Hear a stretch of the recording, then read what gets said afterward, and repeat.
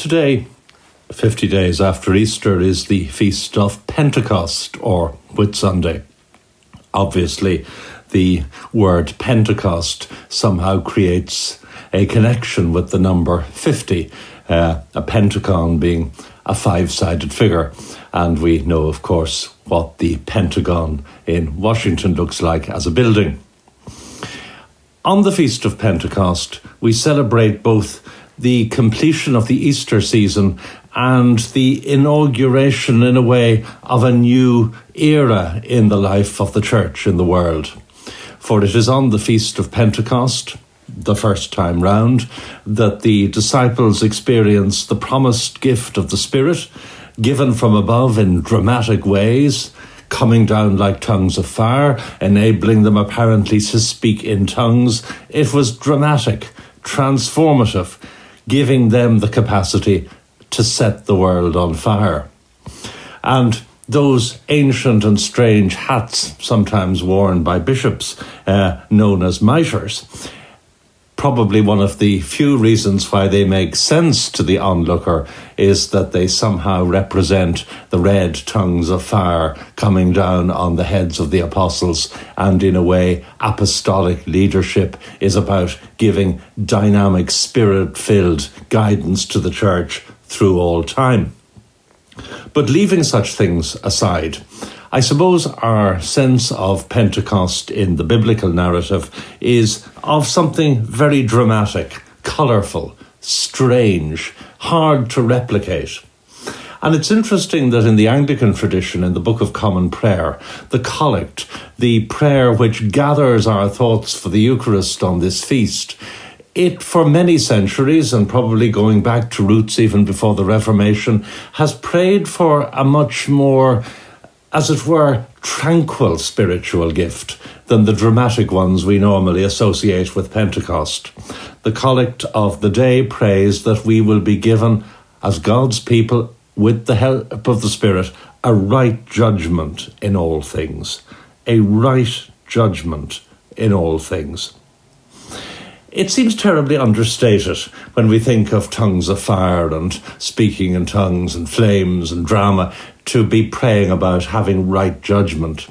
But actually, the older I get, the more I realise that the gift of right judgment amid the challenges and the predicament of being human is a very profound gift indeed.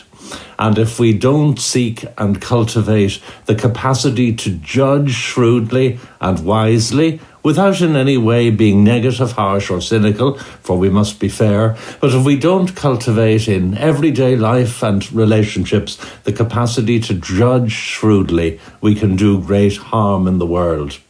Just to give a few examples, those of us who are parents know very well amid the challenges of parenting when you have to exercise sound judgment about when children should be given a certain measure of freedom and when they should not, when they should be, as it were, reined in and when they should be allowed to explore.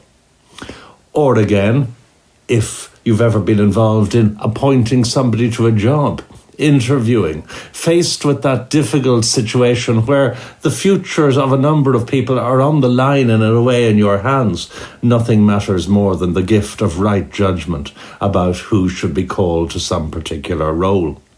Or again, in the context of a democracy, from time to time, we face the important duty of exercising our choices at the ballot box.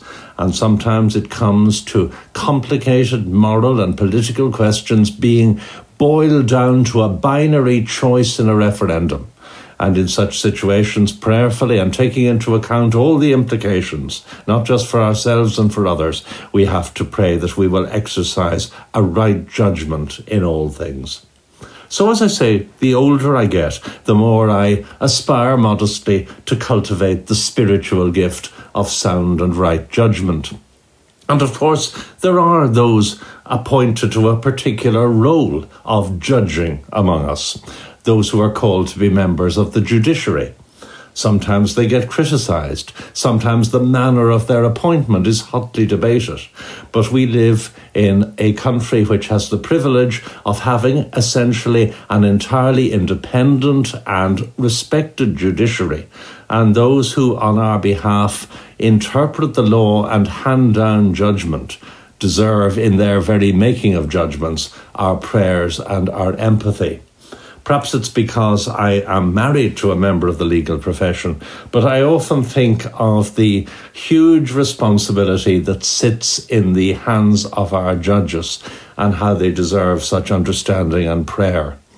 The need to listen, to weigh things up, to analyse arguments, to see that everybody gets a fair hearing, but above all, in that most delicate of matters, the handing down of sentences, so that on the one hand, the duty of society to punish and to set right wrongdoing is recognised, while on the other hand, we never lose a capacity to see in people the capacity for rehabilitation and try to balance all the factors that have been set before a court and take into account too the great sensitivity and plight of victims. I am quite sure that many of our judges lose sleep endlessly as they come to that moment of passing sentence, of measuring what should be handed down, and they in a particular way deserve to know that they have our prayers in their roll. So right judgment for ourselves, right judgment for those who are the judges. These are Pentecostal gifts to be celebrated and cultivated.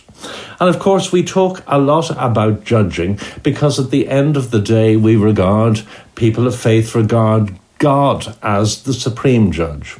We have this sense that all our doings one day will be open to divine scrutiny, that people used to be very preoccupied by how their eternal fate would be determined by the ultimate judge, which way they would go. And there were frightening artistic representations of the Last Judgment, of course, rooted in the famous parable of the sheep and the goats. But when you think about it, that parable is really simply a projection into the end time of God's expectations of everyday humans in terms of decency towards others, care for the neighbour. It is a picture of living up to, or otherwise the principle of loving the neighbour, that is turned into the drama of the scene of the Last Judgment and the separation of the sheep and the goats. And as I think of that parable and the pictures it evokes and the reality of the ancient Eastern world, where from afar it was really quite hard visually to distinguish a sheep from a goat, I sometimes say to myself rather curiously, I wonder what the subtle distinction between the worst sheep and the best goat was when judgment was being made. And perhaps because judgment is at the end of the day so hard to make in that context, I sometimes cling to, and I hope this is not, as it were, an excessively liberal perception, but at the end of the day we are talking about metaphor here. I sometimes cling to the hope that while we must always, as faithful people, respect the power of God to judge and his capacity to scrutinise us, nevertheless, might we hope that when the last trumpet comes, as it were, there won't need to be any goats, and that all things are capable of redemption, and the place we name as hell, while sometimes we need to name it, at least metaphorically, will end up eternally empty. But perhaps that is too speculative and too liberal and too out of this world.